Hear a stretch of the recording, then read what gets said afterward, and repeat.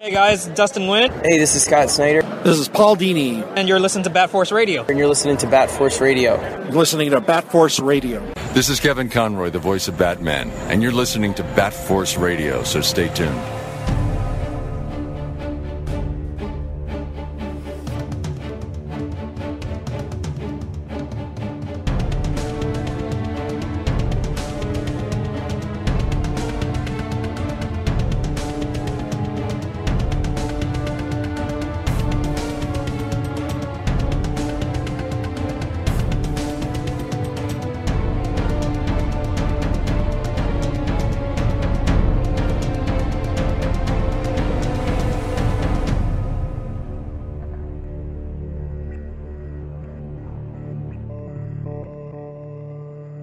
Welcome back to Bat Force Radio. We have an incredibly special show today. Obviously, happy holidays to everybody. We got Robin DeCross in Canada. Hello. Bat Force Tom in California. We got a couple more guys coming on to say hi because we have a special guest. Is this, Robin, is this our fourth annual? I believe it's the fifth. The fifth annual. Yeah, That's how crazy. The fifth annual Halloween Spooktacular with our favorite guest, Kelly Jones, for this special season. Kelly, thank you so much for joining us. You're welcome. Thank you. What I love about, at this point with you and with comics in general, what I love about Kelly Jones is even if you're a casual, walking on the street, average Joe, maybe not into comics, but you know art, even that person, if you show him a Kelly Jones like piece, he might not know Kelly Jones, but he knows the Kelly Jones style and he knows the Kelly Jones Batman, and he will say, oh yeah, no, I know that. I've seen that. And that's kind of where you're at now. You are a living legend pretty much. Well, I appreciate that, Tom. I think if you do it long enough, if you survive all the different epochs and eras, and to your point, probably it is because I kind of work within my own head style-wise. I don't really look at what's going on. I don't really take that in. Not that I'm ignoring it. It's just that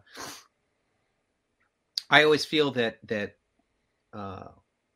if something good is going to happen in my case, it's got to come from wherever it is inside that percolates. And that's I don't know how that works. I would love to give a definitive answer on the style on Batman or Sandman or any of those things, but they just sort of come out of nowhere. And if you stick to that, your stuff seems to not date. It still seems to be fresh, at least to newer people looking at it. People who know it know that it at least, comes from a sincere place. And there's a lot of energy in that. It's still when I'm doing a bunch of Batman covers now, and I'm always surprised that they get a hold of me to do it. Because, there's so many good people now, and the way things look now is much more realistic in that sense. And I'm always surprised. But they tell me they do well. That's number one reason they ask is you're selling some covers for them, or selling some books. So I'm grateful for that. And I'm grateful to the people who encouraged me to kind of stay that way back when I was starting to do it, in Denny O'Neil and stuff. I mean, he was the one who was really, supportive. It never like, hey, I like you're doing these individual things or this part or this thing you did. He just would give a general, I like this. This is to the core of who this character is. And he would just let me go. He would always say, never think you're going too far. Not that I would say, Danny, am I going too far? But he would bring it up because he'd know I would be aware of that. Because I would see the other guys work at that time, and they were all doing terrific stuff, and it didn't look remotely like what I was doing.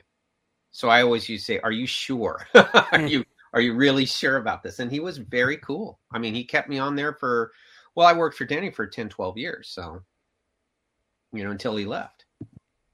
That is, I think, one of the reasons why your stuff is so special is because it is so unique and different. And you're mentioning some covers that you're doing right now. I saw you post this one. Yeah. And this is insane. Can you just talk a little bit about? Well, they wanted they wanted a really good shot, they told me, of the Joker. Just, can you do something with the Joker? And they didn't really have anything specific in mind. And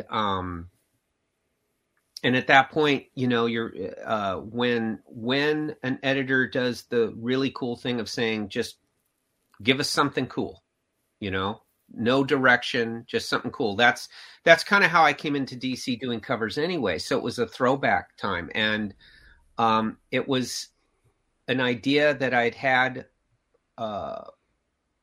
for a book that didn't come to be with the Joker. And initially it was just him looking in a mirror, and then it was framed really well with the teeth. That was a last second thing where I had it and I went, well, I have this negative space above and below. I should do something with it. And it just, bang, popped in my mind. It's the reverse smile. Yeah, absolutely spectacular. This image right here. For those of you who are listening to the podcast version, we have this up on YouTube, so you definitely want to give yourself an opportunity to check it out, because we got a good amount of images that we're going to share. And what you mentioned before about the Twitter that we were mentioning before we got on is that you're on Twitter now. You weren't sure exactly what to share, and this is a perfect example of why it's amazing, because we often see the colored and finished product, but we don't see the blacks the way that you finish it when you're done with it before you pass it off.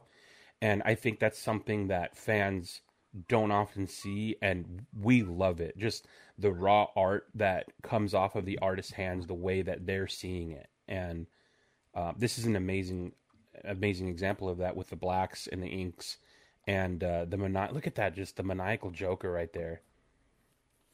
Well, look, I appreciate that, because what you're basically saying is that there's a lot of emotion in it, and that's how I draw. There's a lot of guys, and especially what you're saying about it being in black and white, because I really don't think about how these things are going to be colored, and so I'm very, with colorists, I just say, well, if I colored myself, it'd probably be very garish. I'm very primary color minded. So I kind of leave all that stuff up to them, but I kind of agree. I mean, I like seeing stuff in black and white, and I'm not I'm an artist who still works in the original tools and on paper. And, I kind of hope for odd things to happen. Like, this is one where an odd thing happened, where the shot from inside the mouth, the inside of the mouth was an add-on towards the very end. And I don't think that would happen any other way. But I think it's interesting when I look at it, even after some time I do that, I go, well, where did that come from? I don't know. I try not to think about that too much, because I enjoy the surprise as well. You never know how it's going to go, and you don't know if it's going to look goofy, but boy, it's a lot of fun to do while you're doing it. That's an interesting aspect to your art that you just mentioned, that you don't think about what the colorist is going to do with it. I think maybe some other artists will create their pieces with the colorist in mind, thinking, well, the color will make this look right. Whereas your goal is to do it all yourself. You're just thinking about, well, I'm going to make this look the way that it should look, and then the color just gets added to it later on. Yeah, I think it's more fun that way. If I'm a creator, I don't want to, I just told you I like going in there with the editor saying do whatever. Well, I don't want to the only thing I ever tell colorists is bright, because I've already done the black is already there, and not to overproduce that black. But anything they want to do from there on out, I'm fine with it. I usually am the worst person to ask about colors in general, because I tend to still think of comics as a very graphic black and white exercise. At least for me, I spend all my time with it that way. I only see it a finished product for a moment when I'm checking it over, and then I'm on to the next thing. But I like other people I'm collaborating with to have the same freedom I'm having. And who knows, a lot of times I'm really surprised. It will look pretty cool to me. But I think I'm most successful when the the only thing they have to do is just not compete with, if I'm doing a dark drawing, don't make it dark. It's okay because I've already done the rest, and let people see all that line work and the power of something graphic. There was a difficult time when they switched to Baxter paper in the 90s, because you went from this nice soaked in even paper to this really bright paper that did not hold things very well. It made things look thinner rather than full. And luckily they've went to a matte kind of a paper now that I always ask for to be printed on matte, because it imitates the old newsprinty regular, what they call crappy paper actually was perfect. Yeah. If you look at comics that were printed in that, they just look perfect because they're all even. Yeah. And nothing jumps out at you. It's like a record that isn't produced well, drums are too high, bass is fuzzy.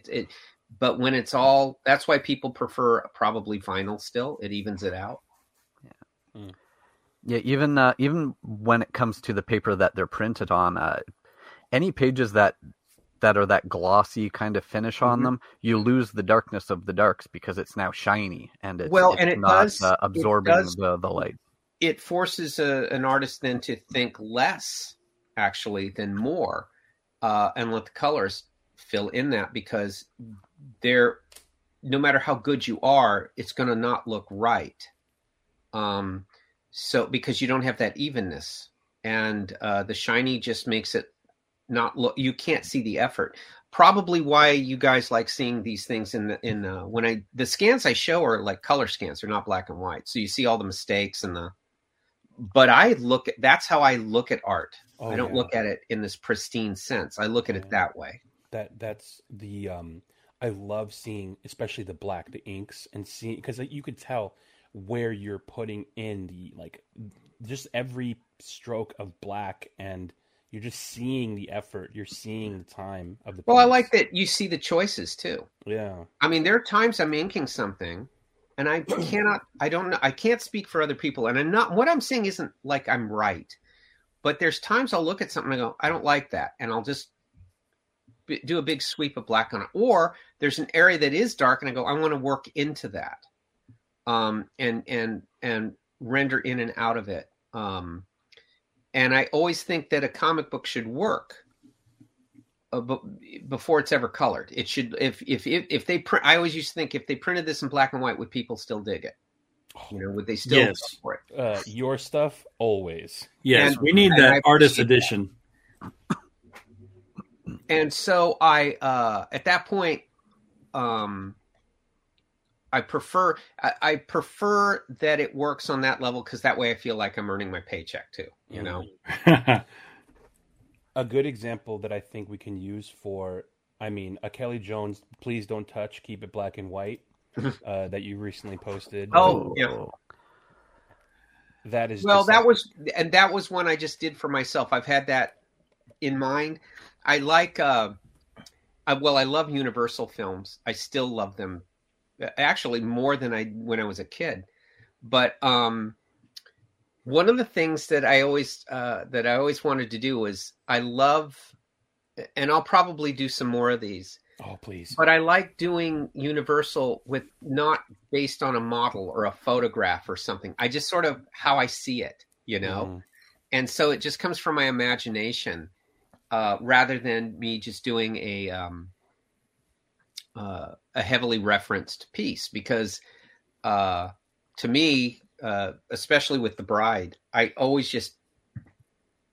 just dug how she looked.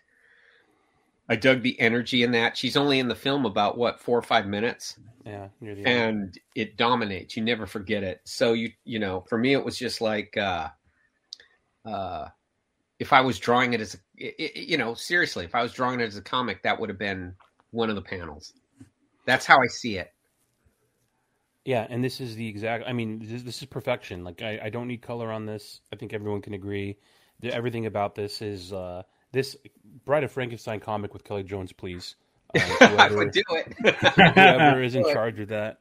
And it wouldn't be just following the stills from the film. It would be obviously the character design would be the same, but it would be how I would do it. Not that it would be better. It's just why then not just publish it as a fumetti or something? But I don't know how much of a market there is for Universal, but there is for me.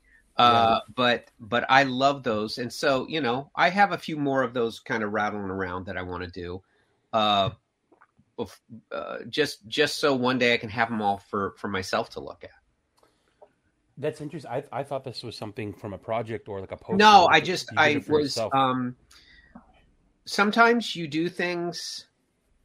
I do, at least. I'll do pieces for myself, just so you stay true to you're an artist. Not everything has to be you're paid and published or somebody is wanting it. It's just for myself.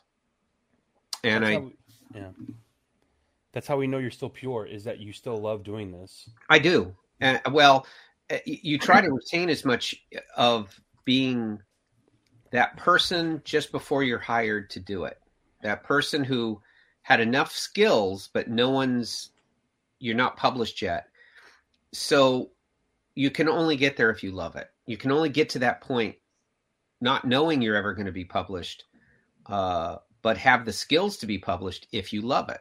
And so every once in a while you remind yourself, do you love it? I still do Christmas cards by hand for that reason, just for the fun of doing it. Now I've done it for so long, people begin to expect it, but it's just the pleasure. It's simply the pleasure of drawing. And I mean, I've said it before, I'm still I'm totally a fan more than I am a pro. I know how to do this professionally. I perform this professionally, but I'm an awful fan first. If I'm working with people who I deeply admire, they have to go through a period of me being goofy around them, and asking them questions and how do they do this? I was terrible with Doug Mensch. I was terrible with Len Wein. Denny O'Neil used to always tell me, now I don't have time to talk, because I would instantly go into, tell me about Green Lantern, tell me about Ra's al Ghul and how you do. I would always do that. Yeah. Now you have I was just going to say you've inadvertently alerted all of us to the Christmas card list that everyone will want to be on. Yeah. Well, I always do. Hold on a second. It started a long time ago, and I just started doing. I wanted to do one based on A Christmas Carol, but I don't like Nice Scrooge. I like Mean Scrooge. Yeah. So all of them are based on Mean Scrooge. Stuff from the story where he's, letting people have it and he's being a jerk and everything.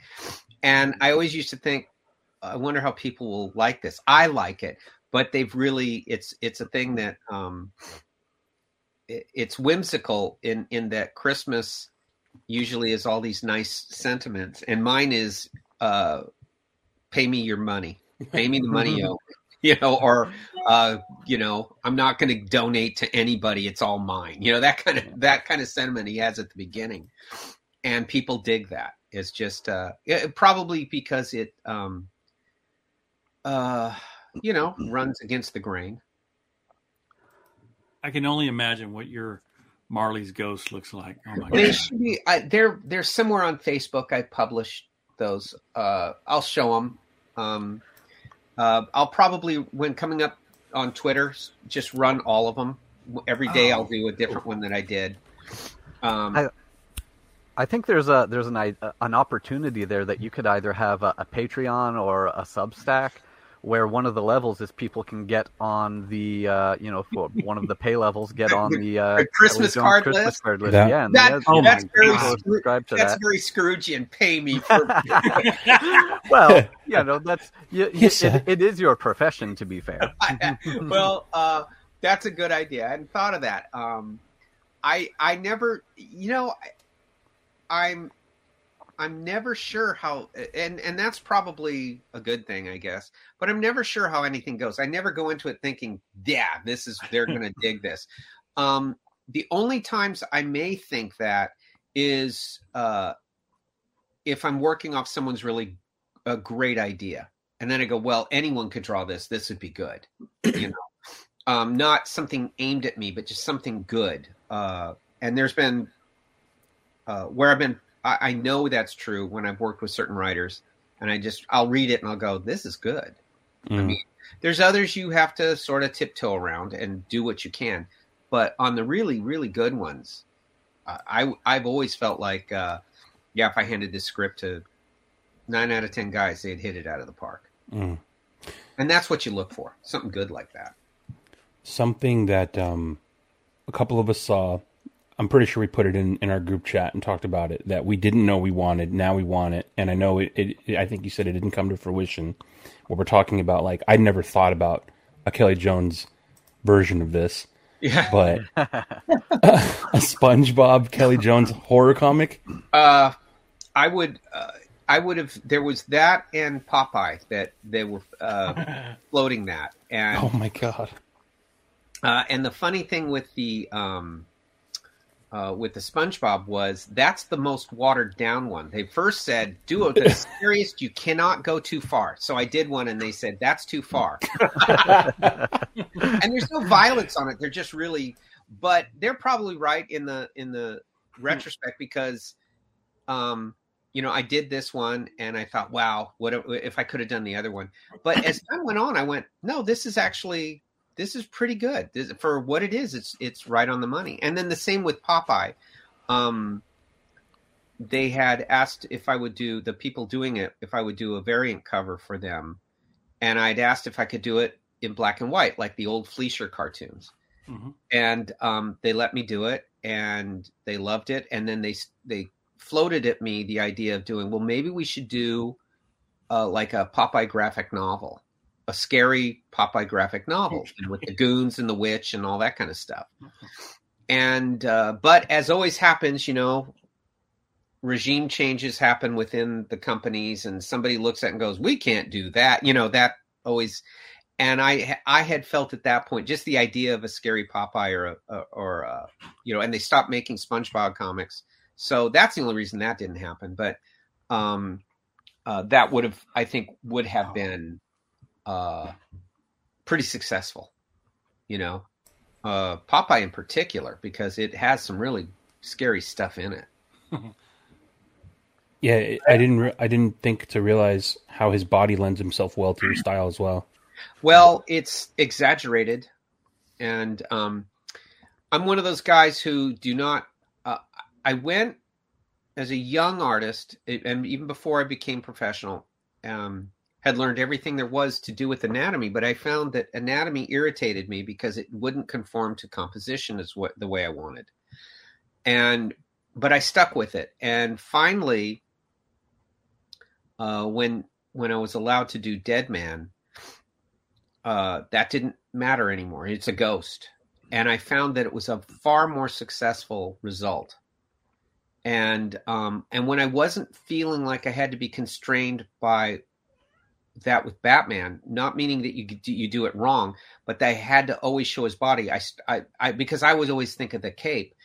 That's when the cape became his anatomy to me, and it made him much more mysterious to me.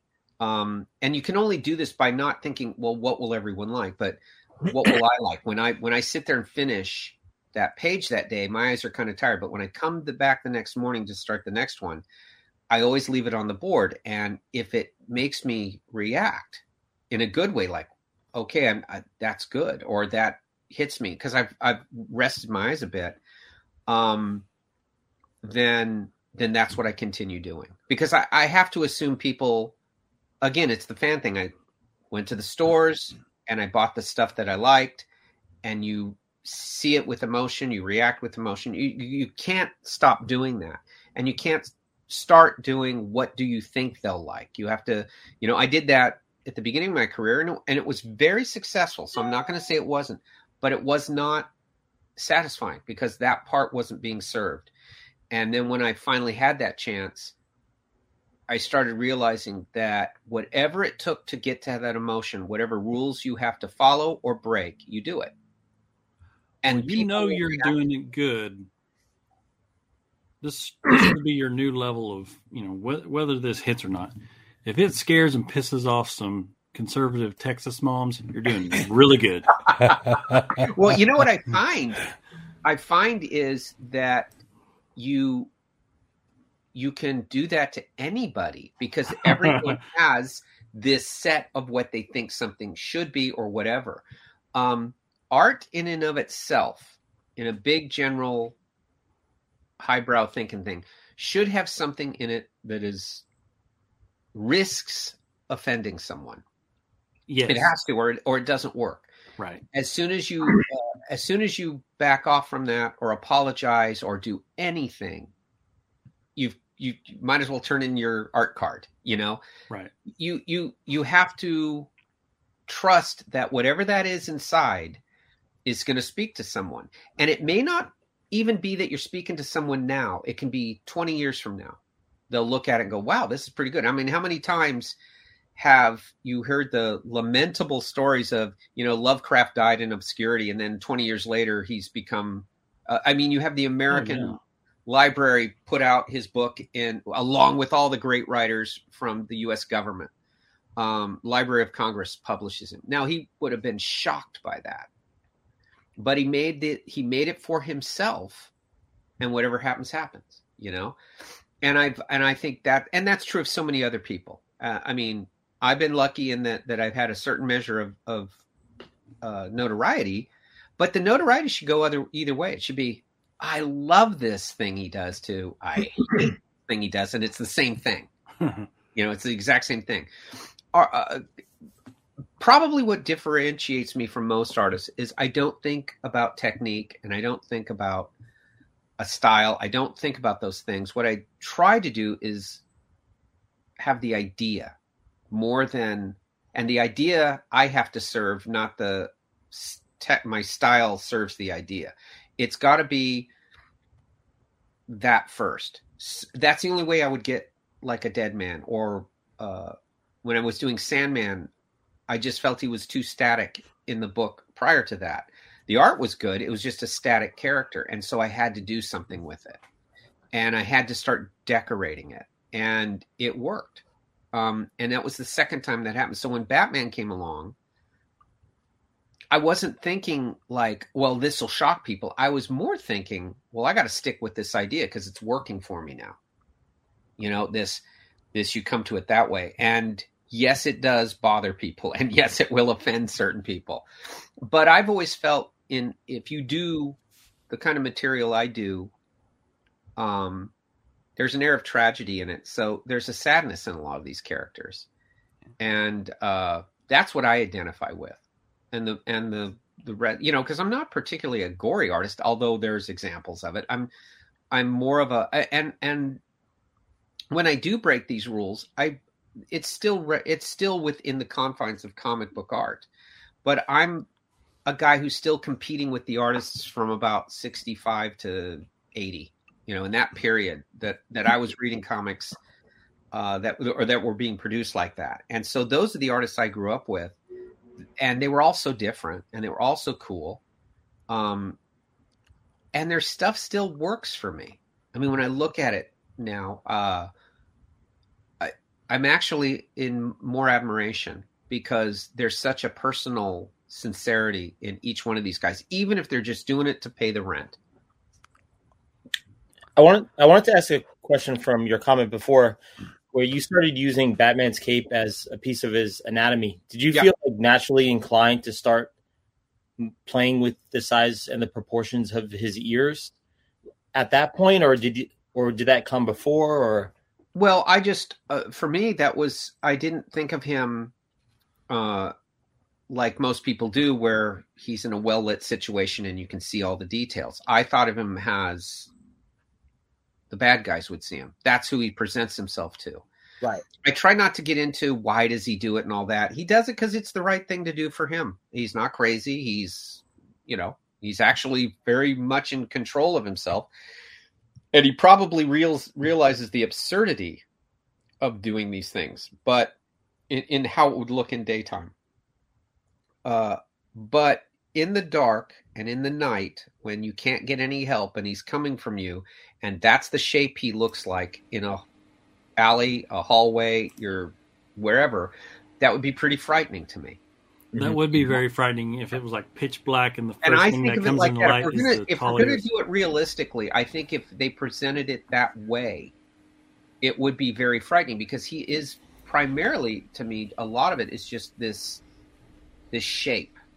And for regular people, and that's how I looked at it, because I don't think like a Arkham Asylum inmate. For regular people, if his goal was to frighten you, the goal wasn't to, I'm going to beat the hell out of you and beat you into submission. A lot of these people became criminals because of that. It had to be something more. Something more would make them stop. And so it has to be this Old Testament looking angel from hell guy, something like that. That would make you say, I'm going to change my life.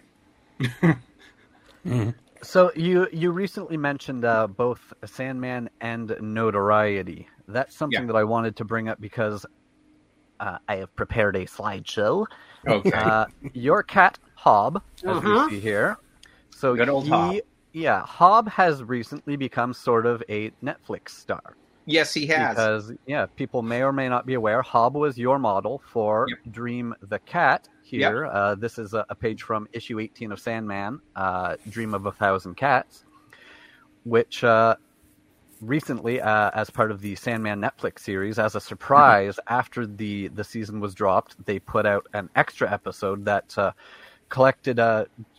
Brought to life both the short story Dream of 1,000 Cats as well as Calliope into one episode.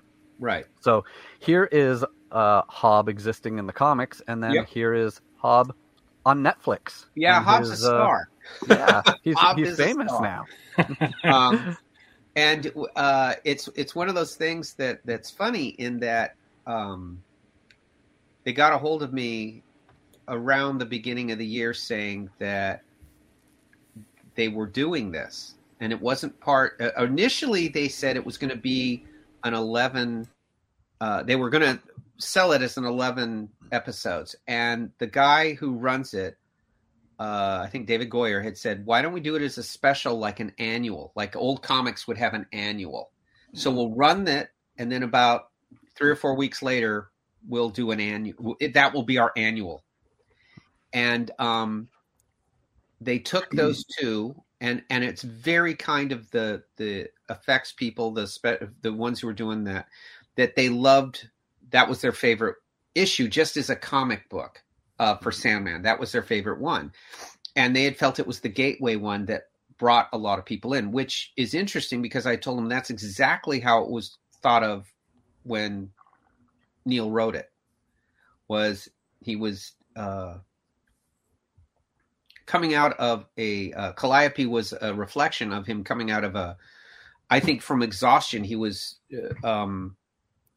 it just had writer's block, and initially the story was supposed to do was a completely different story, and he chucked it.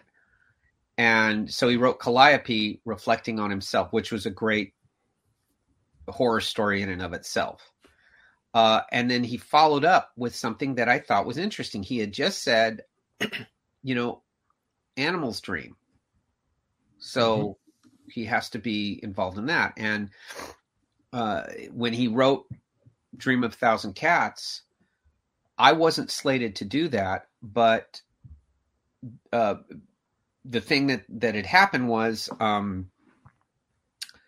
several artists had been offered and refused it because Sandman's obviously he's not in it at all. It's just cats. And so when they called me, I was just finishing Calliope, just about done, or I had finished. And they wanted to put me on, at that time, they wanted to keep me in that office. So when they got a hold of me, they said, well, Niels would like to know, Karen had said that they both would like to know if I'd be interested in doing another issue. And I thought it would be down the road. And they said, no, the next one, which means we would send it to you pretty quickly. But you may not want to do it. And so as soon as she said, Karen Berger had said, several artists refused it for these reasons, I said, I'll take it. And she goes, don't you want to hear? And I said, well, you can tell me what it's about, but I'm on. She goes, okay, it's just all cats. Sandman's not in it. It's just all cats. I said, I've got this. It's mine. Because the competitive edge came out then. And then she goes, well, can you draw cats? And I said, absolutely, I can draw cats. As soon as I hung up the phone, I went to the bookstore and bought books on cats because I didn't know how to draw cats. I mean, you learn. Lying on your resume. But don't threaten me with a good time. I'm on this. But yeah, you're looking at a month of just drawing animals is how most are, and reasonably so. But because I did not come up to draw comics, and I didn't think of myself as a comic book artist, and I still don't, in that true classic sense of one, that didn't throw me. That the idea of just drawing cats, what meant, well, then I can really pull out all my atmosphere tricks and try all my lighting tricks and try different camera angles. And when I spoke to Neil, I told him that, and he was so happy because he says, I'm writing this without human adjectives, human descriptions. I have to come up with new ones because cats aren't going to say, use terms like we do. He would say, if winter's cold cuts like a knife, the wind cuts like a knife. He can't say that. So he's got to say it's winter sharp. It's just the different terms. And because I had just said, I get different camera angles. I get different, all different kinds of stuff that I would get to do that you can't do when it's people. And and so we were on the same page artistically before I ever saw the thing. And you actually adopted 1,000 cats because of this book? It seems like I live with them. I've got like 9 or 10 of them. So, and yeah, it's true that in a way Dream isn't in that issue, but he also is in the issue, and you got to draw him in a way that no one else. And I think he's more so in this than any other issue of Sandman because he permeates it. It is his true power that these animals dream too. And of course, it's a joke. Get 1,000 cats to do anything, okay? Yeah. But one by one, they are. So that day will come when it's theirs again. But I love that he will. So, what is the true form of Morpheus? Who knows? Yeah, I think it's very like we see things throughout. Like for anyone who has read it, or there was a little glimpse of. Well, it I don't know about you guys, but Netflix I'm all ready for our cat overlords right now. I'm ready for the cat to take over. But yeah, Dream appears as he needs to for whoever is perceiving him. As we see him when we see how he is perceived by Nada. Yep. And it depends when and where in the world he is, and. Well, I used to tell them, I used to tell Karen, and I used to say to Neil, I said, I'm going to change kind of subtly how he looks from time to time because dreams are that way for me. Things change. And I said, I think that would be cool. Everything else has to be what it is, but he can be what he wants. And it's subtle. It can't be overt, and it can't be to the point to where it shocks somebody, but it should be there. And we picked up on that. I mean, that was kind of the fun freeformness of not just doing Sandman, but working in that environment at that time. Comics had a real Wild West attitude. Anything that worked, do it. Anything that seemed from your heart, do it. Editorial was more about making sure that all the technical aspects of a comic were taken care of, deadlines, proofreading, all those kind of things, and that they were entertained by the creative people they were hiring. They tried as much as they could to stay out of it. It wasn't just with Karen's office; it was in Denny's office too. I mean, for me, they just sort of. I don't think I got different rules. They just said, "Do as you see fit," and I didn't do that thinking I get to run crazy. It was with a lot of restraint then. Okay, then I thought hard about what I was doing to make sure I wasn't doing something stupid. And Sandman afforded me to just go to town on it. Those were very pleasurable years because the writers were really geared towards setting you up for very imaginative visuals. I don't know if that goes over well now because things are very realistic, but in those days it was like wide open. Come up with something, knock us out. I mean, Neil had a thing where the Gates of Hell, and he had it as this little like white picket fence, and I just said, "No, it's got to be the Gates of Hell," you know. And he says, "But that's going to be a lot more work. It's a double page spread, and don't I said, "Well, you have it where we're all set up for this huge fight, and it doesn't happen." And I said, "If you see a little picket fence, you're not going to think huge fight's coming." Mm-hmm. I said, "If you see this horrific, bizarre fortress-looking wall that goes on for eternity, you think there's going to be a big war. So when he goes there and nothing happens, that's a good pull the rug out from under you." And he went for that. It was very, it's one of those things that it was like, oh, okay, that's cool. It wasn't like, oh, let's have a huge meeting and discuss this and the change and will it affect. It wasn't that at all. It was like, okay, we'll just go with it, and great moments come out of that. And the same with him. He would change his, we had decided on how that battle was going to go. And he had said, when it was first just talking about it, he says, "I know this is going to be tough because it's all the demons from hell. And I got to think of how Sandman fights them all." And I said, "Well, Sandman should just bring all the nightmares he's caused. So the nightmares are fighting the demons." And he says, "Oh, that'll be great, but that's going to be a lot to draw." But when it came to the script, he had changed his mind, said, "Nobody's there," which to me was a lot better than a big, huge fight. Yeah, it's a big swerve. A lot more frightening. And where did they all go? And why are they all gone? And it started presenting questions that was better than just a simple monsters and nightmares fight. Although that would have looked cool. It wouldn't have been as memorable. It circumvented expectations. It did, and in a good way, not in a way where you're cheated, you feel cheated. It's in a way where it elevated what you thought, and if as a reader you're going, "Ooh, that's really good." That's hard to do, but Neil did it. And spoiler alert for anyone who hasn't read the comics, the unexpected thing was that Lucifer basically closed hell, kicked everyone out, locked the gates, and gave the key to hell to Dream. Yeah, it's a very Miltonian view that the sympathy for the devil, that he did not choose this. It was fated upon him. And he got tired of it because at his core, he wanted what he wanted and he still wasn't getting it. And he never would. And nothing would fill that emptiness. And he's got his own issues. And that was, Neil's take on John Milton's take. Now, as someone who worked on The Sandman that you did, what did you think of the Netflix adaptation? I thought they were excellent. I thought they kept. I know that there's always now people going to say this is different or that's different, and that's a worthy discussion and a worthy argument. I'm guilty of that too. But as far as the tone goes, I always measure Batman films on, does it have the tone of Batman? I don't care who's doing it. Does it have that tone? From Burton to Reeves to Nolan, does it have that tone?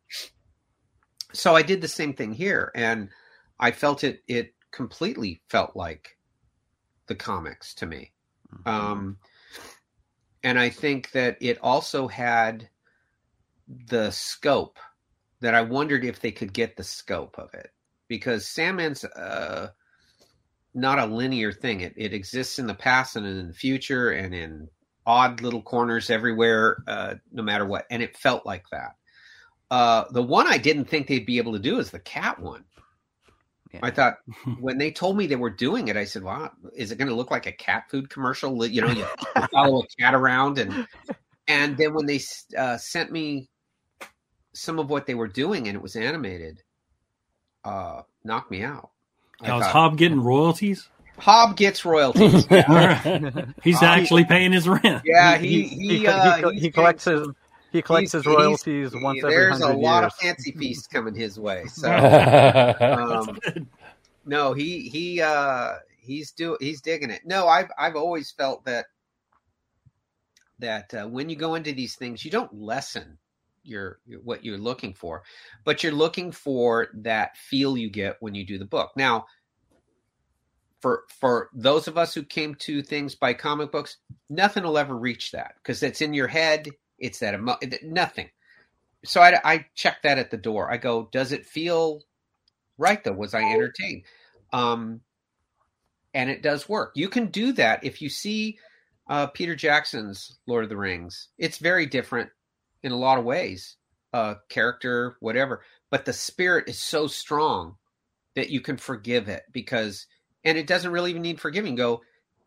It works. The intent is there. And I think the same thing happened. It's probably why Rings of Power didn't do well, because it didn't have that anchor of spirit the way Jackson had.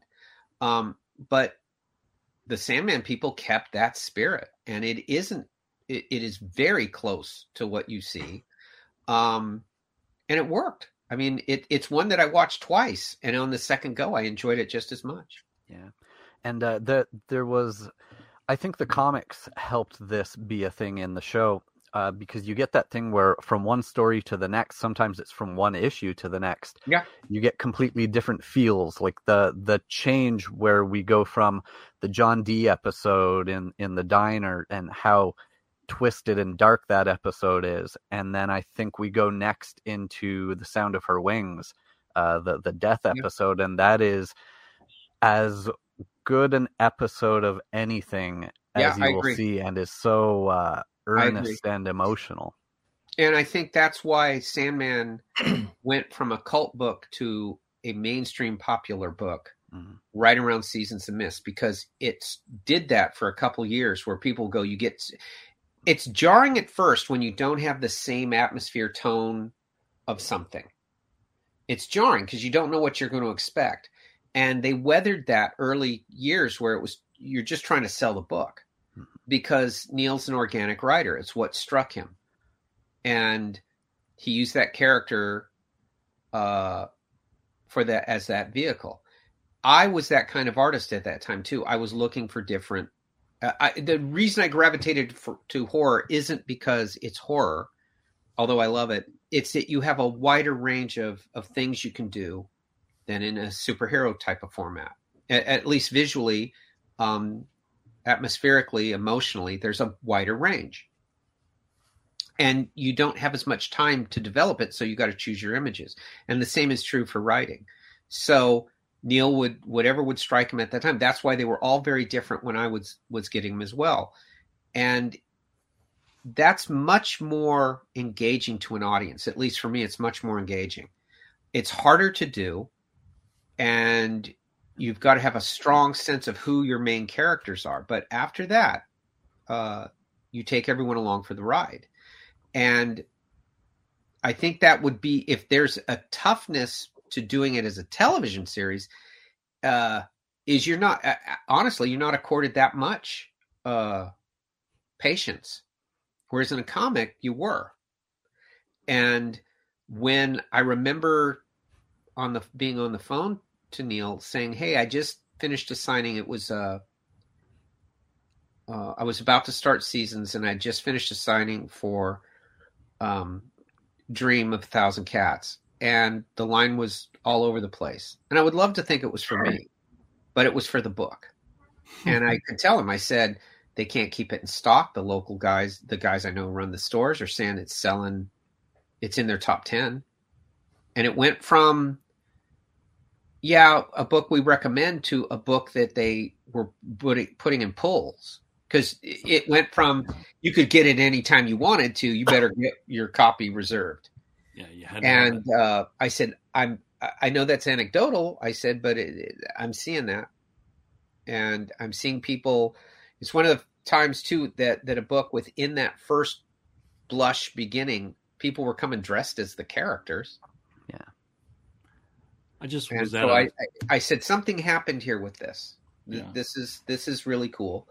And as far as I'm concerned, you don't change it. You just keep doing what you're doing. I think there's going to be even more of a resurgence into the interest of the book, because I just went to a Dallas Fan Festival convention over this weekend, and Morpheus actor Tom Sturridge was there. And there were all these people dressed up as Sandman and all the various characters. Well, I think I can tell you right now, when they reissued the books for mass marketing, not just comic book stores and stuff, sold like a demon. Oh yeah, and that is new people. So Hobbs going to get some more royalties. Hobbs is owed. We all must serve Hobbs, and but it is. It's one of those things where okay, it still connects. It's what I was saying earlier. That cat episode, the same thing, where people would say, "Well, just look at this," because that's what happened with the cat issue. The people on the fence, they'd say, "Well, just read this one. This is if you do, who wants to explain 2 years worth of books, or year and a half at that point." Well, that's the easiest way to do it, and that's true of any comic book. I was a big adherent to Doug mentioned when we were doing Batman he had wanted to do single issues on a fairly regular basis, so someone could show it to someone else. You didn't have to know 12 other books. You didn't have to know a year's history. It's just Batman beating up a psychotic postman, something like that. So that is a good. It's I think palate cleansing too, and it's probably what kept Neil on there long. Probably after what he wanted to do. I don't think he wanted to go all the way to 75 issues. I think it was going to be shorter, but it was interesting. Yeah. Now, was Hob? When did you get Hob? Was he named for Hob in Hob was Sandman? named. No, Hob was named after. If you're familiar with the movie, because I'm an enormous fan of the writer of the story.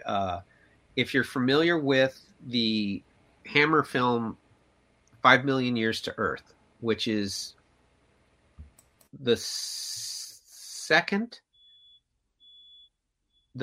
I believe, of the Quatermass films. Anyone who knows that stuff, he's a professor, and he's a straight up professor, but weird stuff happens, And in this particular story, 5 Million Years to Earth, while digging a new subway line, they come across this object. And the object is not made of metal, it's made of ceramics, something. Well, whatever it is, it's been there for 5 million years, and it's alien. On the street above it, where they were digging, has a long history of very bizarre hauntings. And the street was named Hobbs Lane. So I took it from that, because Hob in England is a nickname for the devil. And they called it Hob Lane because before it was built, it was a bad place. And then they built the street, and it still was a bad place. And then they dig it up. But I won't spoil it. Anyone who wants to watch that, it is the writer's Nigel Neal. It's as good as it gets. It's still as good as it gets. And what was the title again? 5 Million Years to Earth. It came out in 1968. It's absolutely it's on the level of a classic H.G. Wells, and it turns your head. But if you get into Nigel Neal, I think one of the most frightening things ever I've seen, he's involved in 2 of them, and one was an original story he wrote called The Stone Tape, which was a Christmas story for 1972, which is, I believe, on YouTube. And the other is for Christmas, and it's an adaptation of a novel, and it's The Woman in Black, not the later one.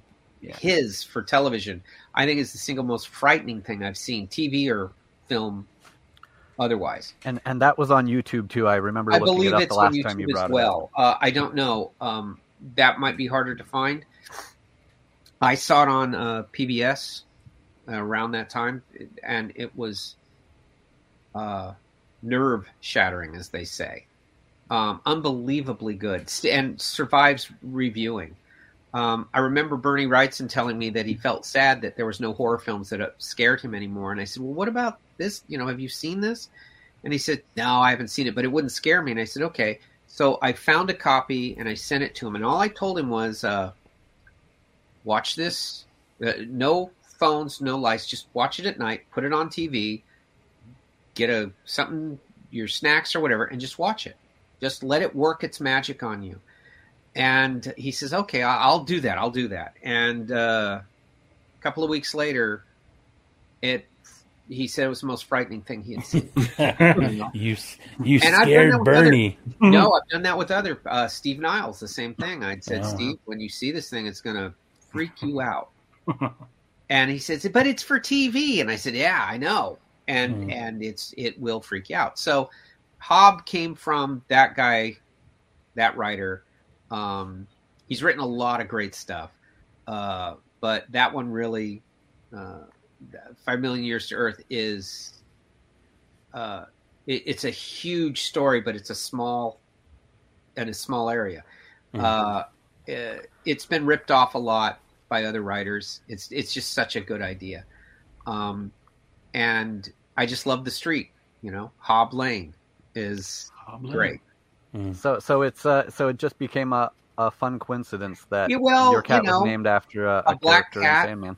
Yeah, a black cat, Hobb. Yeah, it is. It's one that I didn't think of as just Hobb Lane, is where it came from. Something, again, if you guys are not following Kelly on Twitter, please do, because he's offering up awesome little tidbits and also connections that fans make that you were probably unaware of. One thing that I loved is we've always loved your design for Freeze, and you gave us the exact origin of that. Yeah. Where Denny O'Neil did not like Mr. Freeze. No, he did not. And he tasked you with, okay, show me what you got. Make me like him. Yeah. And this is... Well, I didn't know that he didn't. I was totally unaware of that. And I just thought, as he was the editor, he shepherded all this stuff. And I hadn't seen him for a while, so I'd liked the character. And I had no idea that there was this moratorium against him. So when I talked to Doug had mentioned, well, I don't think Denny would want to do that. He says, but you're more than welcome to bring it up to him. He knew it was one of those things where sometimes when you're being hazed, that's what it was. He wanted to see me go into that lion's den. And so I went in there completely ignorant, and he just said, I'm starting saying, well, I'd like to do this thing with Mr. Freeze, and then he goes, no. I said, you haven't heard it yet. He goes, no, Mr. Freeze, and he gave me this long thing about why he didn't like Mr. Freeze. He thought he was a silly character, he didn't fit, the whole thing. And he was goofy, and he hated him from the television show, and they've never known what to do with him. And because I had this image in my head of what he was like, and my absolute fear of someone freezing you or freezing parts of you, that just was awful. See, I was thinking more of the horror film thing with him, of Frankenstein in a big cold suit. And I said, and he just said no, and that was that. And then a little while later, because I was going back and forth when I said, okay, I'm not going to win this.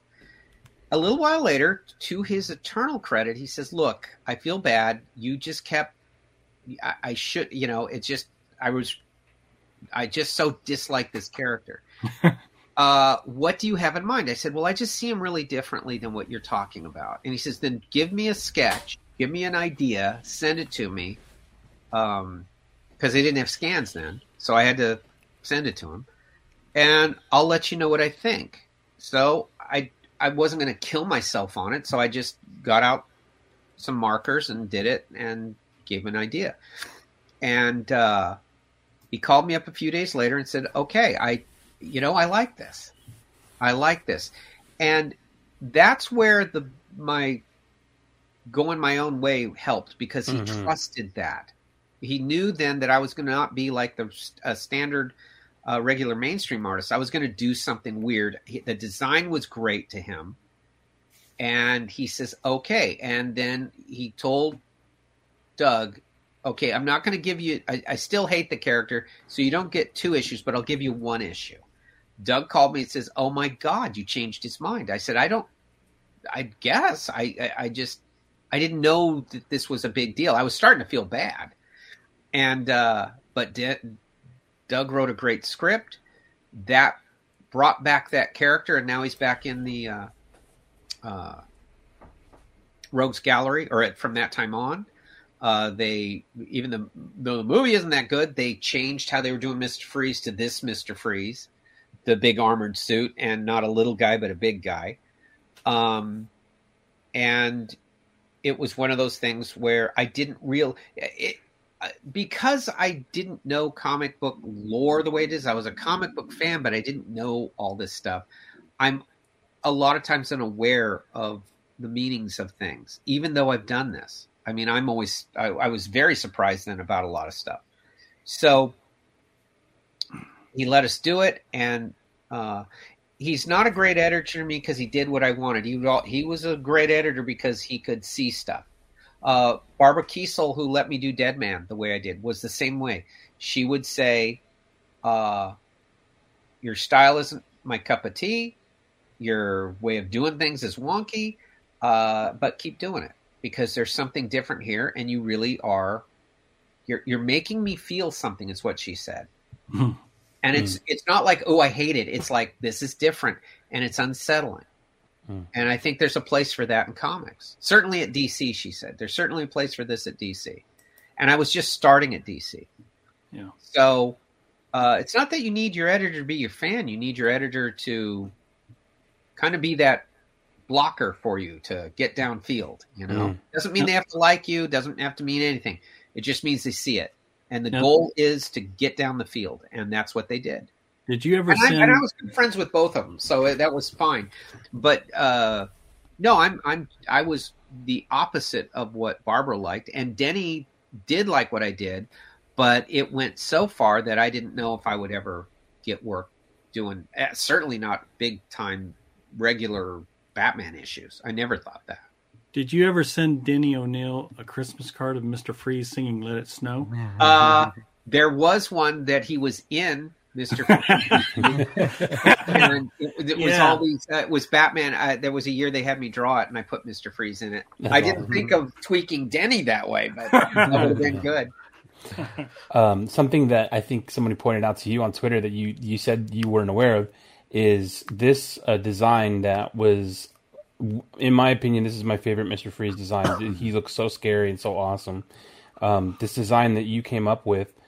Bruce Timm absolutely loved it, and he took the most prominent example of his Mr. Freeze for the this is from Batman Beyond, where he went full Kelly Jones Mr. Freeze, and he mentions, I think it was like in a DVD commentary, where he said, I saw that Mr. Freeze designed by Kelly Jones, and I knew I needed to incorporate it. It looked so scary.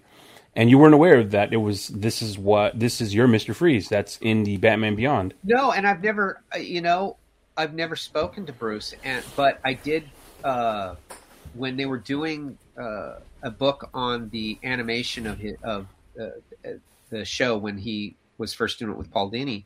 I had so many times in the office said that was the best representation of Batman to me. Films, comics, no offense to everybody there, that's the one. I mean, if I'm to hook people on Batman, not even my own books, I'm like going, and that had gotten back to them. So when they put out the book, they asked me if I would write a thing for it, and I did. And everywhere I've ever went, I've always said how much I dig what they do. And to this day, in fact, I know that they, and I can't show it yet, but I did a cover for them for their bringing back Batman Adventures. And I did a cover for them, and they did the nicest thing where they had said, well, we want you to use Bruce's designs, but draw it in your style. You know, you don't have to do it. You just do it in your style, but in those designs. And that was a lot of fun. So you're doing Bruce's design, which was based on yours. Well, back into yours. Yes, it's a weird incestuous circle. But no, it was really cool to be able to do those characters like that, if only for a cover, because I've always really dug that. I felt that it got right to the bone of what that world was. Because it's certainly Gotham, and Bruce is a genius. And I don't Not that he liked what I did. Not that he liked what I did, but Bruce is a genius. So it's very kind of him to say that. I don't think the Arkham City, the Arkham Games Mr. Freeze look exists without yours either. I brought up a picture of it here. That's how he looked in the game. Yeah, and I'm always like the fact, it's one of those ideas that people can just take and riff on. Yeah. To me, it was simply so I could have a very dramatic lighting on him at all time, right? That this uplit thing. The fact that I didn't think his suit should be weak in the least, because if it is, he'll die, right? He's got to be kept cold. Yeah. So it should be some kind of like deep sea armor, like you're going to go down to the bottom of the Mariana Trench, that suit's got to hold. And that's what I always thought of it as. So that would give him a layer of protection against Batman, or whoever. And the idea that he would, there's no sound in comics, but I always heard him walking, those thump, thump, thump. Yeah. It's like, there's a lot with him that was frightening, that he's not a guy who sneaks around like the other rogues do. He kind of, freezes the door, kicks it in, and does his thing. Yeah, and that went a long way into reinvigorating the character, both how he became in the comics there, what we got of him, the really reinventing of his story from Paul Dini in the animated series, and then how he is with that look that I just showed in the game. He's a different, even in the video game, he's a very different enemy to face. He's very intimidating because he is so big like that, and you really hear his steps. Yeah. And because of what his suit is now and what it's capable of, and his intelligence, he's the boss fight with him. The way it works is you can only do each type of attack on him once, because then he learns from it. Yeah. And you can't do that again. And I never saw Mr. Freeze. The other villains were different levels of insane, and I never saw him as insane. I saw him as angry, and his anger, what was always kind of a nice dichotomy, he's burning with rage, but he's frozen. Yeah. And so I always saw him as that, and that made him more dangerous to Batman, because the others are crazy. They're just going to keep doing what they do, and that's why they keep doing it. I mean, if Batman says stop it, you should stop it, and they just keep doing it. The only other reason why you would keep doing it is rage, and that's how I always saw him as, very Frankensteinian that way. But it makes him interesting. I generally like having those kind of things in my head when I'm drawing, because it helps the drawing.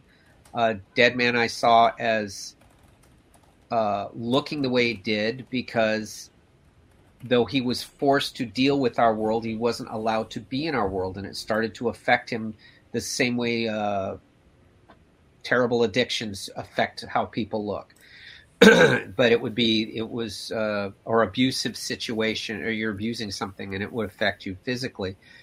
And since he was not affected by our physics, he could be in any kind of position in the panels, and he would that was it. So it helped the drawing of the character and made him interesting to me, rather than a guy who, was following the same superhero tropes, but a ghost. I want him to be ghostly and sad. I mean, that's a sad thing.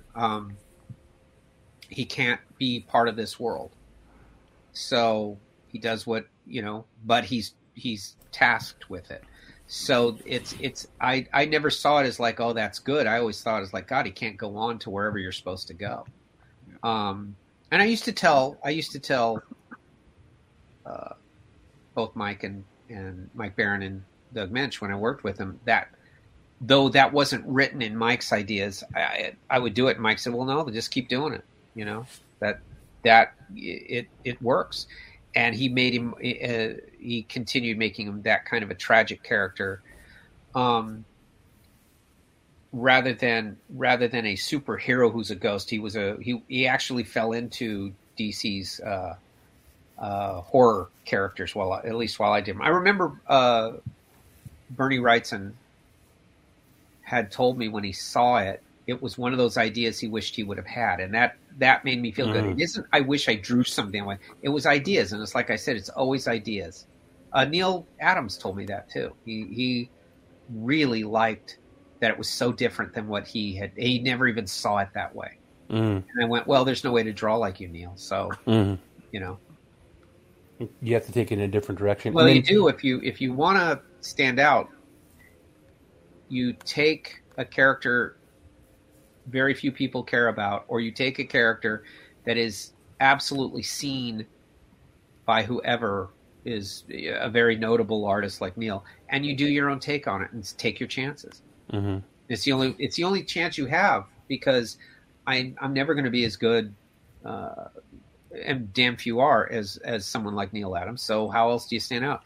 I was very fortunate to know Neil somewhat, and he had said to me how much he really admired my take on Batman and my take on Deadman, because that was his big things too, and they weren't him, you know.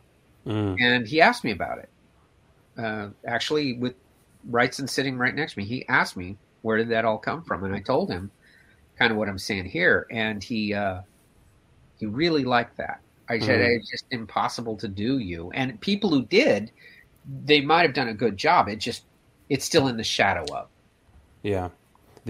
And everyone was trying to do Neil Adams. How could you not? It's like, I think there's certain guys who come along in their careers. Kirby's one, Adams is one, John Byrne's another. And they create such a shockwave that it's hard not to be within the influence of that. And whereas and that's probably what worked for me, was I did not think I was going to be a comic book artist. I thought I was going to be other things. And I really did fall into this. So I had a lot of other influences. As much as I love comics, I loved film and film directors and how they told stories. So that had a big influence on me, and still does. And so when I get to a point where someone will say something like this, it's hard not for me to say, and these other guys too, but I don't think people will know or will look into it that way. But when someone of Neil's stature said what he said, it was very liberating in a way. I mean, it isn't like, oh, my ego stroked and something praised. It was like, we weren't talking detailed. He was talking ideas. And it was the same with Wrightson. They were talking ideas. That the hardest thing to do is, in any creative form, is come up with the idea. And I've just been lucky. It's what I said earlier. I don't try to figure it out. And sometimes they'll ask me something, and I'll go, I'll do it or whatever. And I don't have a clue until I step up to the plate of what I'm going to do. And I know so many guys will sketch and plan and do, and I find that too restrictive for me. I admire it. I wish I could do it, but I can't. The Mr. Freeze is a odd thing for me, because I had to sit down and design it. In my head, I was just going to do it on paper. And that's how I typically do things. I didn't design how I was going to do Sandman or Deadman or even Batman. I didn't say, here's how he'll look. I just sat down and did it. And there's an energy. I live on that energy. But I'm not an artist in the sense that way. I'm not technically good. I'm not commercially good at following those rules, because there's no stakes yet. The stakes of having to sit down, the deadline started, here's the script, let's get going. That level of, and now the curtain is up, you got to act. That's where I'm not a rehearsal guy. Mm-hmm. Your style, I mean, the way you describe it makes perfect sense because, you don't normally sit down and do a sketch and design. You sit down and you let yourself just go across the page, and the art definitely shows that. Like this is an explosion. This is an explosion of vision onto the page that is not constrained at all by, I need to keep it this or I need to keep it that. This is just you exploding onto the page, and I think that's why it's so exciting. Your stuff is so exciting to see. Well, I appreciate that, and a lot of what I do is, I'm very big on the one thing I spend a lot of time on is composition, and whether it's a cover or even panels on a page, I try to compose them to where they're visually interesting before I really even get the drawing going. And that's something that I inherently, not that somebody said it, but I found the artists I really started to like were doing that. Now, a lot of artists talk composition, but the ones who did it so well, I love Frank Frazetta's work. But when I got old enough to think about it, it was these compositions. They're just beautifully composed. No matter what they work on the canvas and in the visual space, they just work. I mean, even if you just outlined it and you saw none of the detail we did, it works. It's musical, and that's what I try to do. Is the underpinning of my work is composition. It's very rare we're so familiar with your work. We're so familiar with the characters you've done. It's rare for me to stumble across something that I've never seen you do, and it excites me because of that. And something that, like, my worlds collided doing research for this episode was I saw this piece by you, which I had never seen. Yeah. And I was like, oh my God. Speaking of Mr. Freeze thundering around, making noise, can you tell us a little bit about you? This is just such a gorgeous Sasquatch Bigfoot piece. Can you just talk about? It was one again I did for myself. It's one of those that I wanted even better. To do. And when I was a kid, my parents had a place up in North Lake Tahoe, and it's still fairly remote, and it was it was backed up onto federal land. So no one was ever going to build up there or anything. It was pretty primal. And I remember as a kid that one of the people who lived near us, all the cabins were fairly remote, but one of them that did live near us was a high school teacher, and one of the things he did was taught cross-country skiing to the students at the local high school. One, it was fun, and the other, it's good to know that when you live in places like that you can get around without machines and roads. And I remember I was out with my father, and we were doing something out in the front, and it snowed pretty good. And I was like I said, a pretty young kid, and he came up and asked my father, or just started talking to my father, that he was cutting trails and to teach these kids, take them on a big, long 20-mile thing. And he went with his dogs, and he said he was out in the middle of nowhere, kind of going where he wanted, and he came across these tracks, which would be, Bigfoot tracks. And he was asking my father if he'd ever seen anything like that or anyone around, but they were like people prints. They weren't like snowshoes. And his dogs wouldn't go any further. And they just quit. And he said, I don't know. He says, this is the strange thing. My dad says, I have no idea. No, we don't see anyone. You have to come up this one lane in the real deep forest. So you can't like walk around it. You have to follow this, even though there's 10 feet of snow. You got to follow the road, even if it's not that good. And that was that. And so I asked my dad, what is he talking about? And my dad just very casually said, well, there's people who say they've seen a big guy, big hairy man. And I went like, and I'm thinking a guy who hadn't cut his hair. And he kind of said, no, something like this. Well, described kind of a Bigfoot guy. And, I don't think my dad believed it, or one way or the other. But he did take this guy seriously. And this guy wasn't saying Bigfoot. He never said that. And later on, when I got older, I asked my dad about that. I said, do you remember that? He says, yeah. He says, I think there was something there. Mm. You're off in the middle of nowhere. There's probably, and at that time, this is the early 70s, it was really bizarre. It stays in your head. Luckily, I'd never seen, you didn't see anything, you didn't hear anything, you just this story. And then about a year or so later, the film Legend of Boggy Creek came out. And a bunch of the kids, we all went to the matinee theater, and it was playing with something else.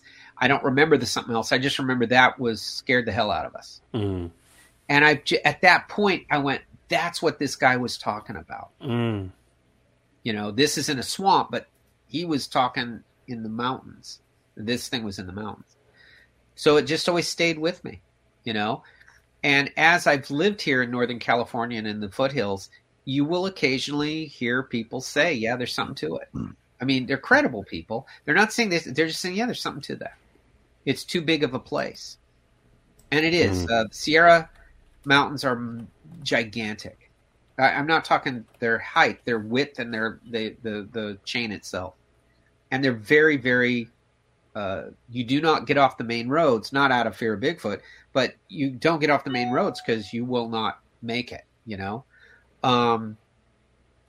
You stay on the main roads because they're very treacherous. And and they're treacherous because they're obscure and canyons and stuff like that. So you just, for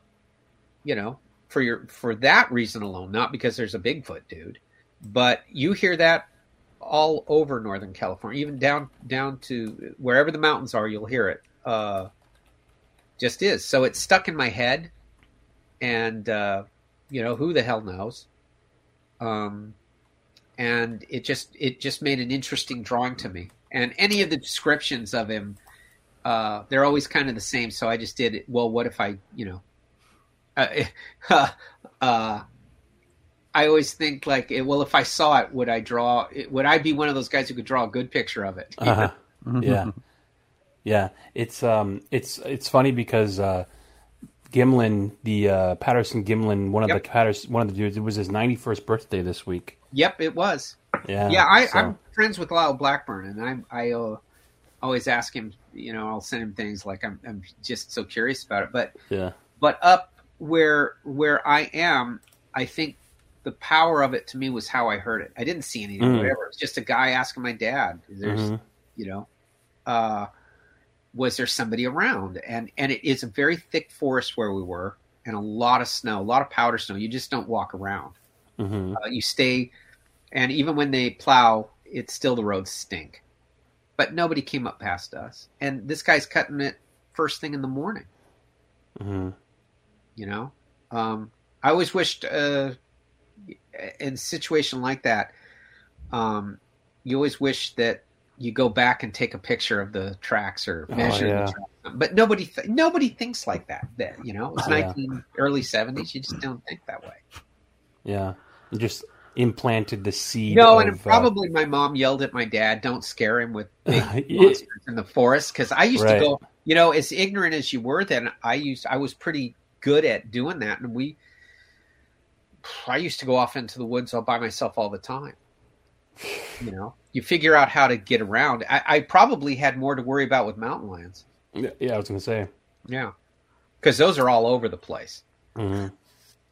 And there's I just realized that something they do is, I'm not sure what it is or why they do it. Something about like having to report or what, I don't know what, but there's a lot more big cats in areas that supposedly they're not native to, but they don't report them. Something to do with, I forget what policies. Where I live is at the base of the foothills, and they've been at the end of our street. Oh my God. And there's some ravines where they channel the water, and they follow the ravines. It's where they follow the deer. So it's one of those things where they're there. I mean, I spent a lot of time down at the North Coast, above about 60, 70 miles above San Francisco, and you'll hear them at night. Oh my God. I mean, you can hear them roaring. It's a weird sound, and it's their land. It's theirs. So you just are aware of it. I mean, they do tell people, be armed or be careful when you're out in these rural places. Right. And you're foolish if you aren't, because you're a potential meal. Yeah. I don't know that this was the same area, but I saw this picture, and it was as part of an article. But one of the two Olsen twins, when she goes hiking, she has in one hand a bottle of water and in the other hand a machete. Yeah. Something, they'll like a lot of people you'll see have not walking sticks, but they're heavy implement. Mm-hmm. They're more than just a walking stick, and you're foolish not to, because you also have pretty healthy sized bobcats here. You have in certain areas bears. California, people think of it as LA or San Francisco, but most of it is extremely rural and remote. The vast majority to the north is very remote, and you go into the mountains and you will you're a fool to get off the main roads. So could something like this exist? Absolutely. I mean, it's so remote. I mean, from time to time, a few years ago, they came across a plane crash up in the high mountains. It was a World War II era. It was so cold and dry up there, the body had preserved, and it was a pilot in a training mission, and no one knew, but there it is. And what is it? They're just saying in California alone, there's like a couple hundred plane crashes. They've never found them. Whoa, man! It's just the forests are so dense. Wow. And I've lived in them, and they are dense. Filled with real monsters. With something there. Yeah.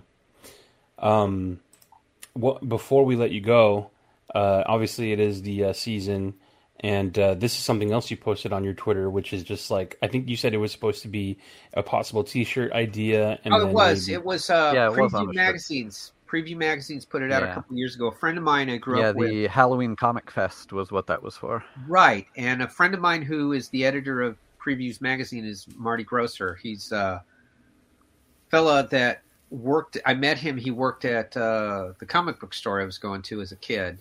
We were both kids, and eventually he moved back east and took that job, and he's been there for like 30 years. So he had called me and said, "Would you do us a T-shirt for their Halloween design for the show?" And I said, "Yeah."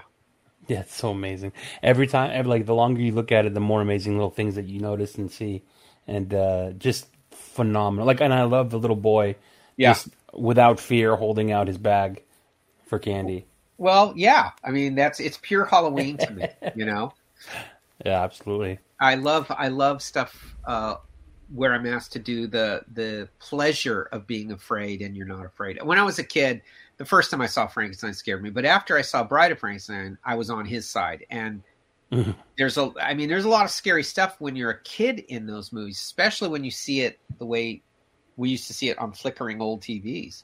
But I was on his side. I always hoped, I hope he wouldn't tear my arm off like that poor dude. But I'm on his side. Yeah. My son is 6. He's just about to turn 6. And last year, he still is. He's obsessed with Universal Monsters. Specifically, he loves Creature from Black Lagoon. And last year, I remember he said, "Daddy, I want to watch the movie." And I was like, I knew, and he's very innocent, and I told him, it might be a little scary. He's like, "No, Daddy, I think I can handle it." So we put on the black and white Creature from Black Lagoon. Within, I want to say, the first 5 minutes, the score alone. Grant Salter's score is terrifying. The score and the ominous the way it builds when they find the claw inside, like the claw inside of the rock. He was done. Daddy, turn it off. Yep. Turn it off. Yeah. And it was so funny to me because I'm like, it's amazing to see through fresh eyes. Yep. How scary this stuff really is. It is, and when for me, I can remember that my parents would go boating at a couple of the lakes we have here, and I had not seen that film. And again, I was a kid. This was around the same time as the Bigfoot thing. And it was on television, and my father liked this kind of stuff. He liked everything, but he had no problem with horror films. And he said, "Hey, this is on." And we had a rule. I could watch whatever, but I couldn't go running in their room saying, "Ah," you know. So there were some pretty long nights, Tom, where I had to hang it in there, man, because Frankenstein kicked in a door, and I said I wanted to watch this, and that was one of them. And I remember once he said, after I'd seen it, a couple of times we'd go to the lake, and he says, "You're not swimming like you used to. You used to go swimming, put on your little jacket and go swimming." And I said, I don't want to. And finally, okay, Dad, what is the odd reason? Is the creature of the Black Lagoon. And my dad, without missing a beat, goes, "Oh, that's a good reason." Yeah. He could be out here. I don't know. Just making it worse, piling it on. When you go swimming in a lake or whatever, fish will touch your feet. Yeah. You know, they'll come up and they'll just bump you. They'll just see what you are. And, I was used to that. Afterwards, if you see the film, he kind of touches her foot, right? When she's swimming at the beginning. And at that point, I said, I'm never going in that way. And just when I was getting better, they made Jaws. Oh my God, forget it. I didn't even go in my swimming pool as a kid. Oh, man.